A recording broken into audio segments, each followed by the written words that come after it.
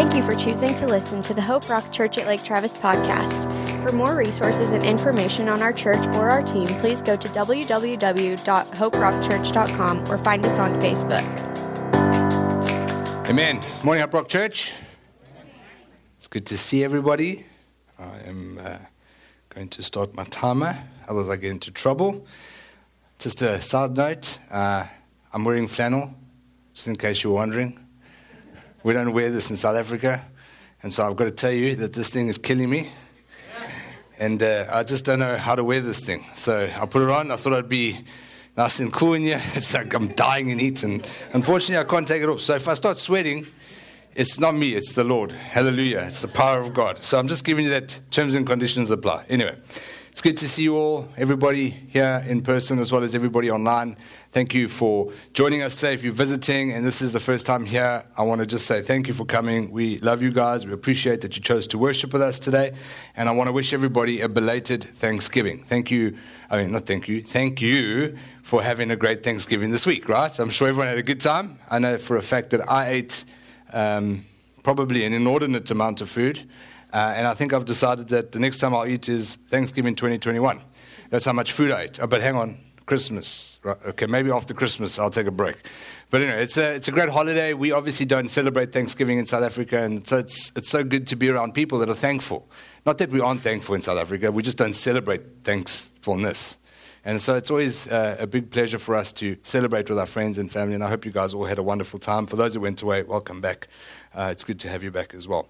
So this morning, we're going to be kicking off with a 4-week Advent series, and it's going to be, leading us right up to Christmas. But before that, I just wanted to go through a couple of announcements and some updates just before we jump into the message itself. I know that just fortuitously, Cassie left the building, so that's unfortunate, but I wanted to thank Cassie. Please thank her if she's sitting next to you. She's the tall lady with the red hair, for doing all this Christmas decoration. How awesome is it? Her and Catherine spent the day yesterday getting us ready for Christmas, and so I'm just so grateful for them and grateful for all that they do for us. So first announcement, please don't forget Christmas Eve and Christmas Eve's Eve coming up, 23rd and 24th of December. We had hoped we would have those invitations today, but with Thanksgiving it got thrown off a bit. We will have the invitations ready for you next week, so please collect them. And what we'll also do is in this week's e-news is we'll include a digital version of this invitation so you can invite your friends, your families, your neighbors, anybody that you want. You can invite them from anywhere in the country, preferably Montana, North Dakota, as far as Canada, Alaska. Just bring them in. Just bring everybody into Texas. Everyone wants to live here anyway. So anyway, it's a great opportunity to invite your neighbors. Jokes aside, this is a huge evangelism opportunity for us. We want people to hear the gospel. So if you know people that need to hear the gospel, please bring them to our Christmas Eve carol service. Second announcement, we are going to be kicking off with our Christmas Impact offering today. So for those of you that call Hope Rock Church your home, you'll get an email today, and in that email will be all the information, along with the letter, about Christmas Impact for 2020. This is an important time of the year for us. It's a key component of our annual sort of planning and budget. So please read through it. Regardless of how you choose to respond, please pray about all the areas in that letter. We are trusting the Lord and feeling the Lord's wisdom in leading us into specific areas, but more than anything else, we need your prayer. So please pray over that, see where the Lord lays in your heart. If there's anything that He's sort of pointing out at you, please come and chat to us as well. But that kicks off today. And then I also wanted to just spend a few minutes, because sort of we're at the end of the year. I promise you this won't be longer than a minute, just to give you a finance update as to where we are as a church. I think it's important. The year is drawing to an end, and so in the full sort of in full transparency, we want you as our family to know how God has blessed us this year. So Tim, if you can go to the next slide. What we see here is essentially just high-level numbers. If anyone wants the detail behind this, please come and chat to me as well, because we can and are happy to give you the detail. But what's interesting is this particular year was an interesting year for all of us. We're living through a pandemic, but since June of this year, this church has grown 60%. And so I just want to, and I'm not talking about in numbers in terms of revenue. Cassie, you back. Thank you for the Christmas decorations. Thank you, Cassie. Let's give Cassie a hand. Yeah. Woo, this flannel is hot, man. Anyway, I'm about to take my shirt off. Then we'll grow 80%. No, I'm joking. So we have grown 60% in people. I know you can't tell it now, but we are on a holiday week. But God has been good to us with people, but He's also been good to us financially. We had budgeted for this year to, up until the end of October, that's the last set of financials we've got, to bring in about $362,000 worth of income. However, God has brought in more than that, and right now, as at the end of October, we're sitting at $369,000, which is great, so let's give the Lord a hand for that. We're ahead of our budget. In terms of our expenses, we had budgeted to spend $386,000. We've only spent $313,000, and that again is just the Lord's provision. God has saved us from having to spend money that we might have had to spend, and I say that given the fact that we kitted out an entire video suite back there. So even with all of that money, we still were at a saving. So I don't know how God's mathematics works, but all I do know is that it is working. And so where that leaves us for the year is we are $56,000 in the black. We had anticipated, and this is where the things get really crazy. We had anticipated that in a COVID year, without even taking COVID into consideration, that we would be sort of in the red by $24,000. COVID happened, and now we're in the black. So God has blessed us this year, and I just want to give him, first of all, a shout of praise because he has looked after us. But I also equally want to thank every single person that calls Hope Rock Church your home. This is your family, and this is your church as well as it's our church. And so I thank you for being a partner with us and committing to what God has laid on your heart. And we're trusting that 2021 will be an even bigger year, not in numbers, but in impact. That's our heart, and so please pray for us, and please continue just to trust God for all the things that he's got in store for us as a local church. God is good. Amen? So that's that. Let's get to our first Advent installment. On that note, outside in the foyer, in our visitors' lounge, what you will find on the table just underneath the Hope Rock Church sign are a bunch of Advent books. Now, we had bought books, real books, and they were really nice, and it was all amazing, and today we were meant to hand them out to all the families, but the publishers messed it up. And so what Catherine did was worked until the wee hours of this morning to produce her own book. And so she wrote an entire devotion series. No, I'm joking. We downloaded John Piper's one, which is really good, and we've bound it for you. We've created a nice sleeve. We did hope to give you a real book, but Catherine did a better job, I think. I think those books are far more, at least far more visually appealing. And so please take one. We want you to celebrate Advent with us, with your families, but please only take one book per family. It's not one book per person in the family. Otherwise, Catherine will be, staying up late every night, and our house will be really difficult to live in. So please just take one book per family, because I really don't want her to make more books. Amen. I'm just kidding. So we've been celebrating Advent for about the last 4 or 5 years as a family. And when I say celebrating it, we've been sort of observing it. We've been going through an Advent calendar. We've been playing with the kids, giving them the sweeties. They love it because they get sweets from us. And so it's always a big hit in our house. But I've got to be honest with you, I had no idea what Advent meant. And so I thought, considering I'm preaching and teaching on Advent, I better figure out what Advent actually means. I'm just being honest with you. Maybe there's someone here that also doesn't understand what the word Advent means. If that's you, sorry? Blessing. Oh, bless you. I thought you said it means bless you. But that's okay. It's pretty close. I did figure out what the definition is. Advent means the beginning of an event, the invention of something like the advent of the motor vehicle, or, and I think this is where it hits us as believers, the arrival of a particular person. And so Christians, over the years, have come to celebrate Advent as that 4-week period leading up to Christmas. Why? Because we are waiting for the arrival of a person. Amen? And so we celebrate that time together. We remember at this time of the year that Jesus is our Lord and Savior, that God gave us a promise, and that promise was fulfilled in him. And we've got to understand that that's what Christmas means. See, Christmas is not just about decorating our houses or eating nice food, although that's really good. I like the food part, not so much decorating the houses, but I like the food part. It's not just about giving and receiving of gifts, although that's also pretty cool, and that's my favorite, actually. So if you want to know what to get me for Christmas, come speak to me afterwards. But Christmas is about Jesus, friends. It's about the love that the God of the universe had for us, his children, that he would send his son to die for us. That little boy was born in a manger, not in a palace, not in a hotel, in a manger. Why? Just so that he could take our sins on his body and die on the cross. That's the love that we celebrate at this time of the year. But we can lose sight of this because Christmas has become so commercialized. This world doesn't understand what Christmas means. To them, it's Black Friday, then it's Christmas, and we're going to sell lots of stuff. But for us, we have to redeem Christmas. We have to believe it. We have to trust that this promise of a Savior came true, and we have to let the world know about it. And so although Christmas is hyper-commercialized, and although there's so many people that don't understand what Christmas means, it's a great time of the year for us to be missional. It's a great time of the year for us to talk to people that are probably for the first time actually going to listen to what we have to say. So let's use this time as we celebrate Advent together and as we celebrate our King.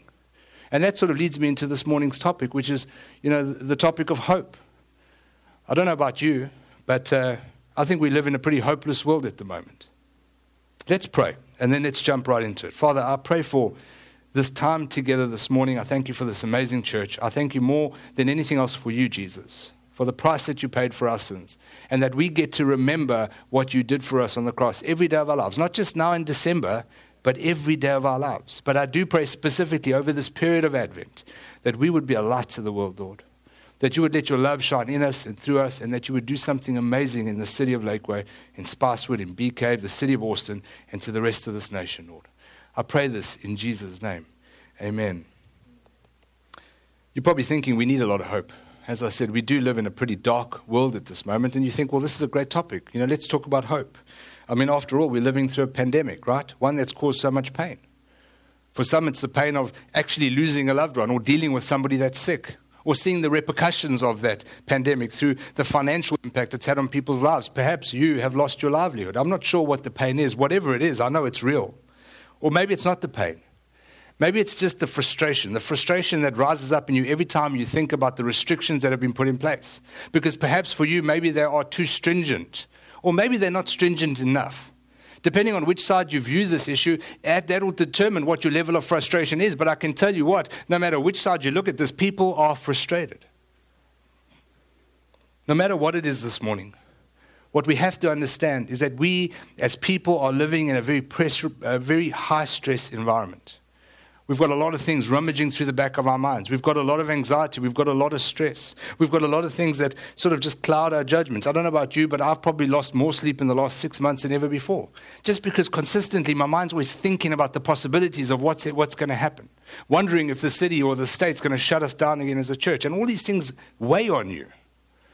Now you're probably wondering, Mark, I thought we were going to talk about hope. I'm getting there. We are talking about hope. Sometimes we just need to let it all out, guys. It's good to de-stress, you know what I mean? I'm just letting it out on you. Woo, feel better now. Let's talk about hope. We are going to talk about hope.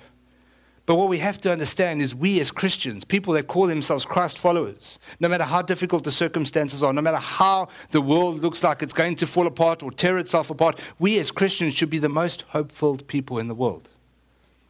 You see, friends, because our hope is not in a word. It's not in what the word could represent. Our hope is in a person. That person is Jesus. And he's the same yesterday, today, and forevermore. And so when we stand out there on the streets and we're in conversations with people, let our conversations be seasoned with hope.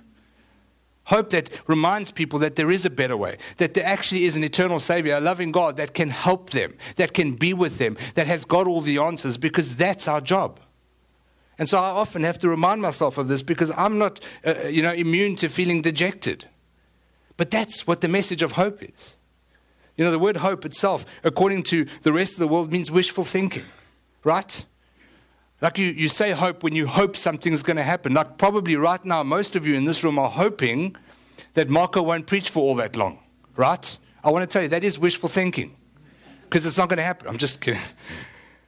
But that's what the world sees hope as. I hope this is going to happen. Often we use it as if there's no certainty to the event actually transpiring. It could happen, it could not happen. It's 50-50, and so we're just hoping that it will happen. But that's not what hope means to us as believers. In fact, to us, hope means confident expectation. It means that we are expectant that the thing that we are hoping in is going to happen. That's the hope that we carry inside of us. And so when we use this word hope, it's not frivolously, it's not just cast out there, we hope Jesus will come back one day. No, we are expectant that Jesus Christ will come back one day. I hope God's got this. No, God has got this. We have to know that. We don't need to hope about that. We can expect God to have this. Tim, I think you need to switch on the air conditioner because I'm dying. And so this hope has a name. Our hope has a name. And his name is Jesus, the same Jesus who fulfilled over 300 specific references in over 60 Old Testament prophecies. That's the hope that we carry this morning. I wish we could go through all 60 of those prophecies this morning, but the Lord led me to one specific prophecy that I want to unpack for us all. Please turn with me in your Bibles to Isaiah chapter 9. I've been training myself. You'll be proud of me to say Isaiah, not Isaiah. But I might slip up here and there. Please don't throw anything at me. Isaiah, it's all the same to me, right? So Isaiah chapter 9, verse 1. This particular prophecy, in fact, the book of Isaiah, was written about 700 years before Jesus was born. Technically speaking, between 739 BC and 689 BC, but let's just call it even. Let's just say 700 years before the birth of Christ. This passage of Scripture was written. And in verse 1 it starts, "But there will be no gloom for her who was in anguish. In the former time he brought into contempt the land of Zebulun and the land of Naphtali. But in the latter time he has made glorious the way of the sea, the land beyond the Jordan, Galilee of the nations." So maybe a little bit more context to help you. The prophet Isaiah was called by God to prophesy primarily to the nation of Judah, but he also did a fair amount of prophesying to the nation of Israel as well. And what's interesting about Isaiah, the book itself, it is the only book, the only book in the Old Testament that has the most prophecies about Jesus Christ. Isaiah was passionate about the Messiah that would come. God used him to speak that message. And what he's saying here in this opening verse, because when you read it, you think, well, what does this actually mean? Isaiah is speaking to a nation. He's speaking to Judah. Essentially, this nation had become so lost, so depraved, that they had forgot that God even existed. In fact, they started to reject the God of the Bible. And not only that, they'd become wicked and faithless people. I don't know if that, when you think about those two things, wicked and faithless and rejecting God, if that reminds you of something. It reminds me of the world. We live in a world today that has all but rejected God. We live in a world that has taken God out of everything. In South Africa, you can't pray at schools. Here, you can't pray at schools either. In South Africa, we used to open morning assembly every day with a prayer. Now that's gone. And slowly but surely, what we're seeing is God has been removed from the picture in every element of society. And as we see God being removed, we're seeing wickedness increase. That's the world that we live in. And so what I want to tell you this morning is that this prophecy applies to us today. But what's interesting is if you read the book of Isaiah, in chapter 8, God speaks to the nation and he reminds Isaiah that there is a remnant of people. There is a group of people that exist in this nation of Judah that have not forgotten the God of the Bible, that have not forgotten the promises of God, and that believe God for all that he said he would do. And it's because of this remnant that God is now acting. He's giving them a promise. I want to tell you, friends, that in the nation of America, there is a remnant of believers. We're meeting here this morning, and countless other churches across this nation are meeting. Why? Because people believe in the God of the Bible. And guess what? God needs a remnant. He doesn't need everyone. He needs us. And when he uses us, we can change the world. And so what he's saying to them in this promise is that there is a promise of a hope to come. This nation is in darkness, but now God says, I'm going to shine a light on you. In fact, you won't even realize you're in darkness anymore, and it sounds counterintuitive, and nobody can understand how it's going to happen, but God is promising it. And what he's saying is that your hope will come from a specific place. There's a map on the screen. It should be on the screen. It will come up now. But essentially what he says is that there's three areas that he lists. The first circle on the left-hand side, the land of Naphtali, the land of Zebulun, and the Sea of the Galilee, or Galilee of the Gentiles. That region up there became Assyrian provinces after Israel fell to Assyria. And let me tell you what the Assyrians did. They moved in, they brought people with them from other nations and other places that they'd conquered, and they settled there. And what those people did was they brought their gods with them. And so what you ended up in Old Testament Israel was a place that was a mishmash of cultures, a little bit of Judaism, but a lot of pagan worship. That continued right the way through to the New Testament. Now what's interesting is in the New Testament on the right-hand side, that area became known as Samaria. I wonder if we know anybody that spent most of his life, in fact, lived in Galilee. Do you know who that person is? His name is Jesus. 700 years before the birth of the Messiah, God told Isaiah that the Messiah would come from a specific region. Now that is counterintuitive, I have to tell you, because no person ever thought that the Savior would come from Samaria. But here he does. Jesus spends most of it, 70 to 80% of his entire earthly ministry in that region. And what God is saying to Judah is the promise will come from the north. What does it mean to us today? It means that God will show up in our lives in some cases in the most unlikely ways. He'll show up in our lives in the darkest of moments. And so no matter how desperate you might feel today, no matter how dark the world looks, God can show up in an instant. The nation that was in darkness is now in light. And so what that tells me as we unpack that is that we can have confident expectation or hope that no matter how dark things may seem today, we serve a God who can shine his light in our circumstances in an instant. Paul says this in 1 1 Corinthians, see now that's a problem now as well. 1 Corinthians chapter 1 verse 27. He says, but God chose what is foolish in the world to shame the wise. He chose the foolish things of this world to shame the wise. I'm testament of that fact. Here I am. I'm foolish. And I think if we're all honest, we're all foolish, right? But not only that, he chose the weak in the world to shame the strong. He chose what is low and despised in the world, even things that are not, to bring to nothing things that are. Think about that.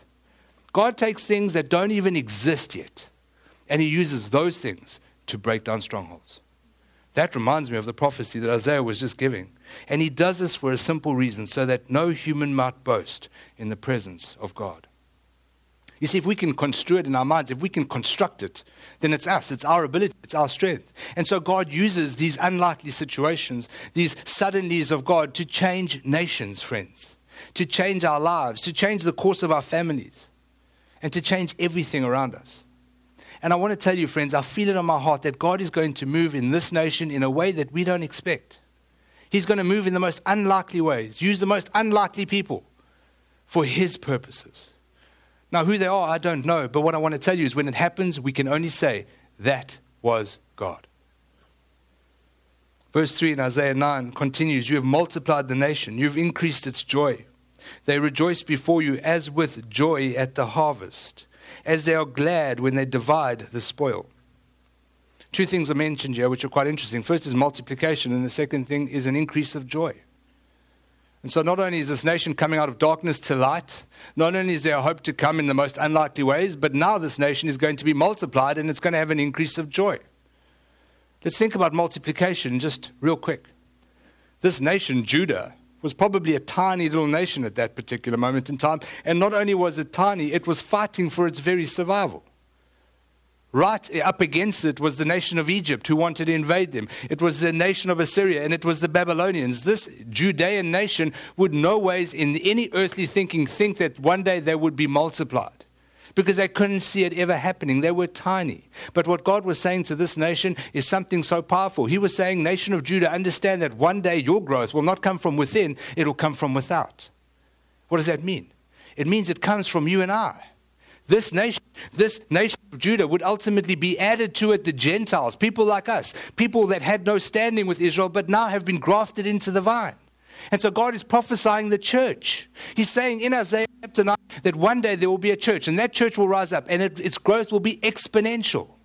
We are part of that. We saw it happen in the book of Acts as the gospel was taken to the nations. Paul did a great job of it. The apostles followed him all the way through from the western side of Europe to the eastern side, or the eastern side of Europe to the western side of Europe.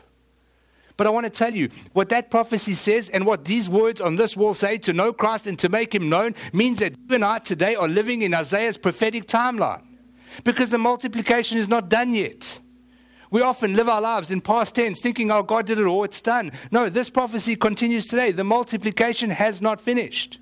And what that should give us is hope. Hope that what God has said is going to happen and what God is doing is continuing to happen. We see the church bigger than ever before.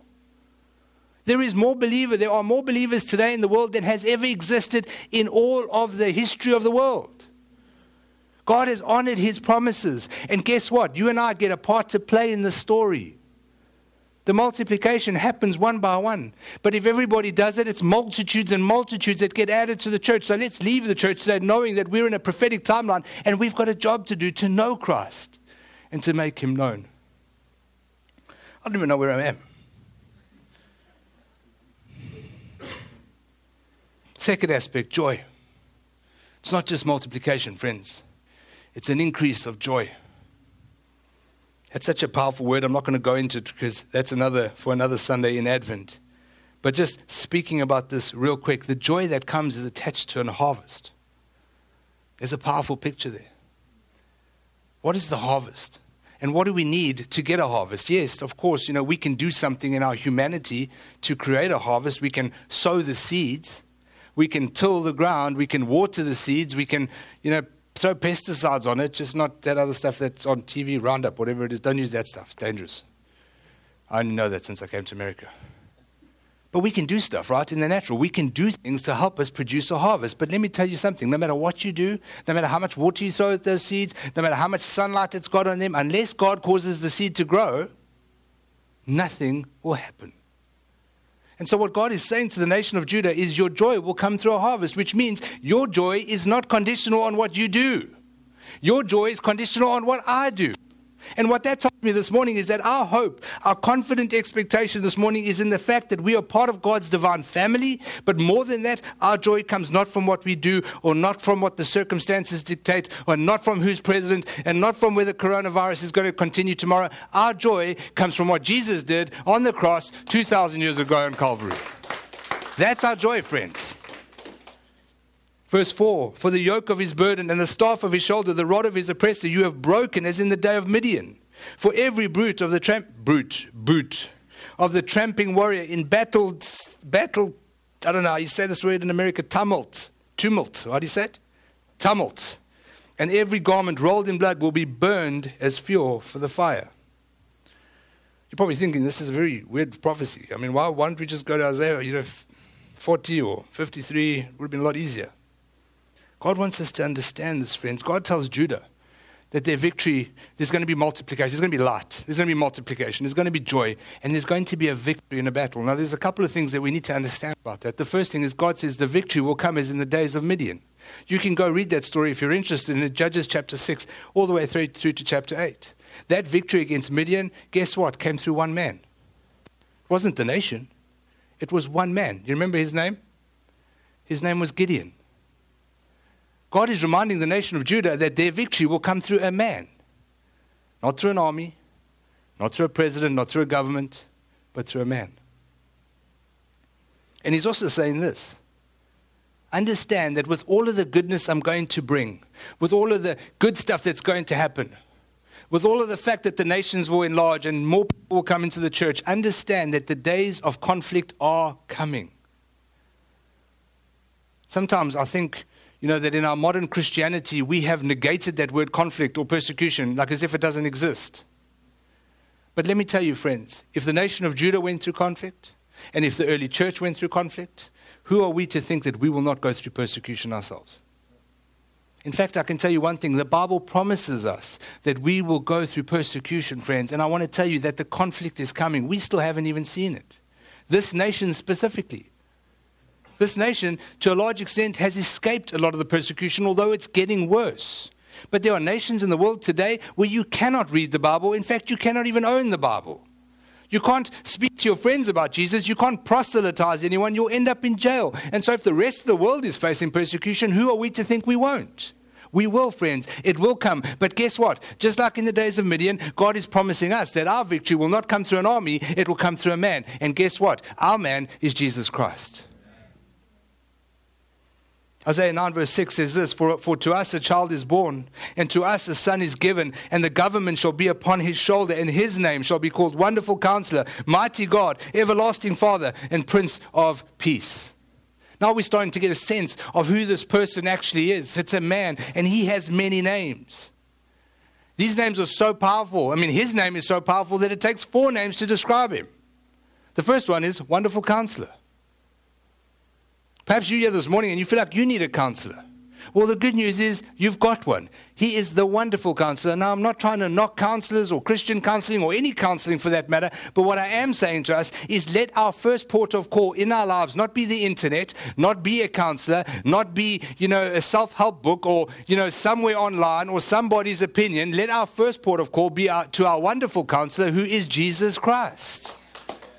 And then go to everybody else. But let's make him number one. We have him at our disposal. He wants to counsel us. He wants to give us wisdom. And he wants us to turn to him first. And I believe it, that he's going to help us when we do. But I know for a fact that even in my own life, I so quickly turn to other things like Epoch News to determine how good my day is going to be or not. And it's always bad, let me tell you. The second name, Mighty God. That word, Mighty God, is better translated to read Divine Warrior or Warrior God. That's what it's saying. And what this text is reminding us is the God that we serve is on a relentless battle against sin and wickedness. That's what it's saying. He is a warfaring God. He is not, in South Africa, we used to have this advert for a shampoo. It was called Timotei. Do you know if you guys ever had that shampoo here? No. Anyway, it was this little kid, and he had this flowing white hair, like a just beautiful hair, and he would be sitting there with a lamb in the field, and that's often how we picture Jesus, right? It's this flowing white hair, and he's got a lamb, and, he's like, whatever, like as if we're back in the 1960s here. Let me tell you, when we see Jesus, we will get on our knees, friends, because in his eyes are flames of fire. That's the God that we serve. And he wants to destroy sin and wickedness. So can I say this to us this morning, that when we wake up in the morning and we feel dejected, when we feel disparaged or discouraged about the way the world is, let us remember that at the head of this army is Jesus Christ, and he will have his way. We don't have to let the conditions of the world determine how we view our lives. That's impossible. Stop telling me it's time. Whew. Everlasting Father. We've only got one more name and then we'll close. Whether your experience with your earthly father on this earth has been amazing, or whether it's been terrible because your father is abusive, or maybe even an absent father, I want to tell you, friends, this morning that we have an everlasting Father. We have a Father who will never leave us. He'll never forsake us. He will never abuse us, friends. And he wants us to turn to him. And it's in his tenderness that he will come to us and he will love us. Because although he is a warring God, when he deals with his children, he deals with us in tenderness and in love. And so take all of those perspectives in your mind about the fathers you've had, the fathers you've known, and know that there is a Father that trumps them all. His name is Jesus Christ. And he loves you, friends. And we live in a nation that is a fatherless nation at the moment. And what God does when we turn to him as our Father is he gives us the ability to become better fathers ourselves. I'm speaking to the men. Women, you don't want to become fathers. But this world needs fathers. The church needs fathers. Our children need fathers. In South Africa, it's a sad state of affairs. We have more children-headed households than any other country in the world. Why? Because the men have abandoned their families. The mothers are at work working, and so you have 10-year-olds looking after 6 kids at home. They have no direction and no wisdom. Let us be the fathers that God's called us to be, but to do that, we need to turn to our everlasting Father and say, Lord, show us the way. And then the last one is the Prince of Peace. This is far more. I think when we read Prince of Peace, we again think of the advert, the flowing white hair, and he's going like, peace, bro, like everything's cool. No, that's not the Prince of Peace that we're talking about. This Prince of Peace is busy bringing in a kingdom. That's what it's saying. There is a kingdom of peace that is going to come. One day, you and I will live in eternity with God, where there will be no more pain and no more suffering. And he's the king of the kingdom. That's what it's telling us. And guess what? That means that you and I live on this earth not forever. This is but a temporary place. Our inheritance, our destiny is an eternal one. Yet so often we hold on to this world, we cling on to it as if it's all there is. We need to live with a future mindset, with a destiny in our hearts, knowing that one day we will be with Jesus, and what we do today impacts the tomorrow. This is not what we have to hold on to. In fact, the sooner we can let go of it, the better. Why? Because when we leave here, we're with God. Now, I'm not saying do anything crazy, and I'm not saying just go out there and be a maniac, but what I am saying is the things that we do today speak to an eternal destiny in heaven. So let's stop making it out as if this world is all we have, because it isn't. We are destined to live in eternity with a God who loves us. And what that tells me is that our hope this morning, our confident expectation is in a being who gives us counsel, fights our battles, who never leaves us, and who will one day bring us into an eternity with him. That's our hope. Let's close verse 7. Of the increase of his government and of peace there will be no end. On the throne of David and over his kingdom, to establish it and uphold it with justice and with righteousness from this time forth, forever and forevermore. And the zeal of the Lord of hosts will do this. If you've ever woken up one morning and wondered as to whether or not the promises contained in this book will ever come to fruition, if what God says is actually true, that last verse there, in fact, the last sentence of the verse, the zeal of the Lord will do this, means that we should never doubt God, because it means his passion, his ambition, his desire is to take his plans and turn them into action. We've seen him do it before. We know he'll do it again. And so let's trust in that, friends. And he uses this word government. Mark, you can come up. Lindsay, you can come up. He uses this word government twice in this prophecy. The first is, and the government will rest on his shoulders. The second, and of the increase of his government. What does this word government mean? Of course, it means everything, right? We know Jesus is master of it all in totality, but specifically, Isaiah is referring to the church. If Jesus is on the head and his government rests on his shoulders, it means that this is speaking to the church, because Jesus is the head of the church. And what this text is telling us this morning is that it's important for us to remember that Jesus is the head of the church. Sounds simple enough, right? Jesus is the head of the church. You're probably all saying, yeah, well, that's right. We all know that. Really? You see, often we put ourselves ahead of Jesus. Every time we place our will before his will, our purposes before his plans, and our happiness before his calling. We are putting ourselves at the head of the church. Or when we make church on a Sunday morning about us, our gifts, our talents, our abilities, the show, the program, the children's ministry, anything else but Jesus, we've put something else at the head of the church. This morning, God wants us to redeem the church and say he is the head. And every morning and every Sunday and every meeting, all we need to do is glorify Jesus as the King.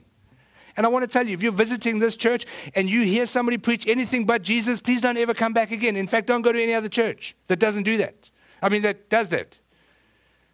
This church exists for Jesus Christ, friends. It's a picture of a church that's ready, that loves unconditionally. It's a picture of a church that will take this mandate and knock down the gates of hell. When Jesus says the gates of hell will not be able to stand against us, he's talking about an advancing army.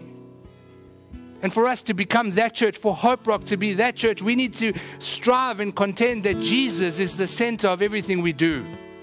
And if we fail, if we do anything else, if we put anything else above Jesus, help us, Lord, and forgive us to remove it away from us. God wants a mobilized army, friends. He needs us front-footed, on the front lines, understanding that he's the Savior that's saved, but he's the God who leads, and he's the fighter, he's the mighty warrior, he's the everlasting Father, he's the Prince of Peace. And he wants us to do it with him, not around him. Not sometimes add a sprinkle of Jesus on a Sunday morning. He wants us to make it about him. Can I ask us to stand? I know that the realities of life are real. And sometimes, although we hear this, it's like it comes in and it ruminates there for a little bit, but then just as quickly as it's come in, it's gone out. Because as quickly as God puts it in your mind, the enemy's there trying to snatch it out of your mind. He's trying to remind you, actually, what Mark is saying is right, but guess what? You've got problems at home. I want you to know this morning that Isaiah promises us another promise in verse 30 of chapter 40. He says this: even youths grow weary and tired, and young men shall stumble and fall. But those who hope in the Lord will renew their strength. They will soar on wings like eagles. They will run and not grow weary. They will walk and not be faint. Friends, I felt this morning that God wants that promise to be spoken over you. He wants to remind us, church, that in this crazy world that we live in today, if our hope is in him, our strength will be renewed today, friends. We will rise up on wings like eagles. What's interesting about eagles is every year they go up high into the mountains and they literally pluck out all their feathers. They get rid of all of them. And so in the next season, they can have a fresh coat. I feel like God wants to release fresh coats this morning on us. I think we're carrying feathers that should have gone a long time ago. And God wants you to pluck them out. And I think we need to pray.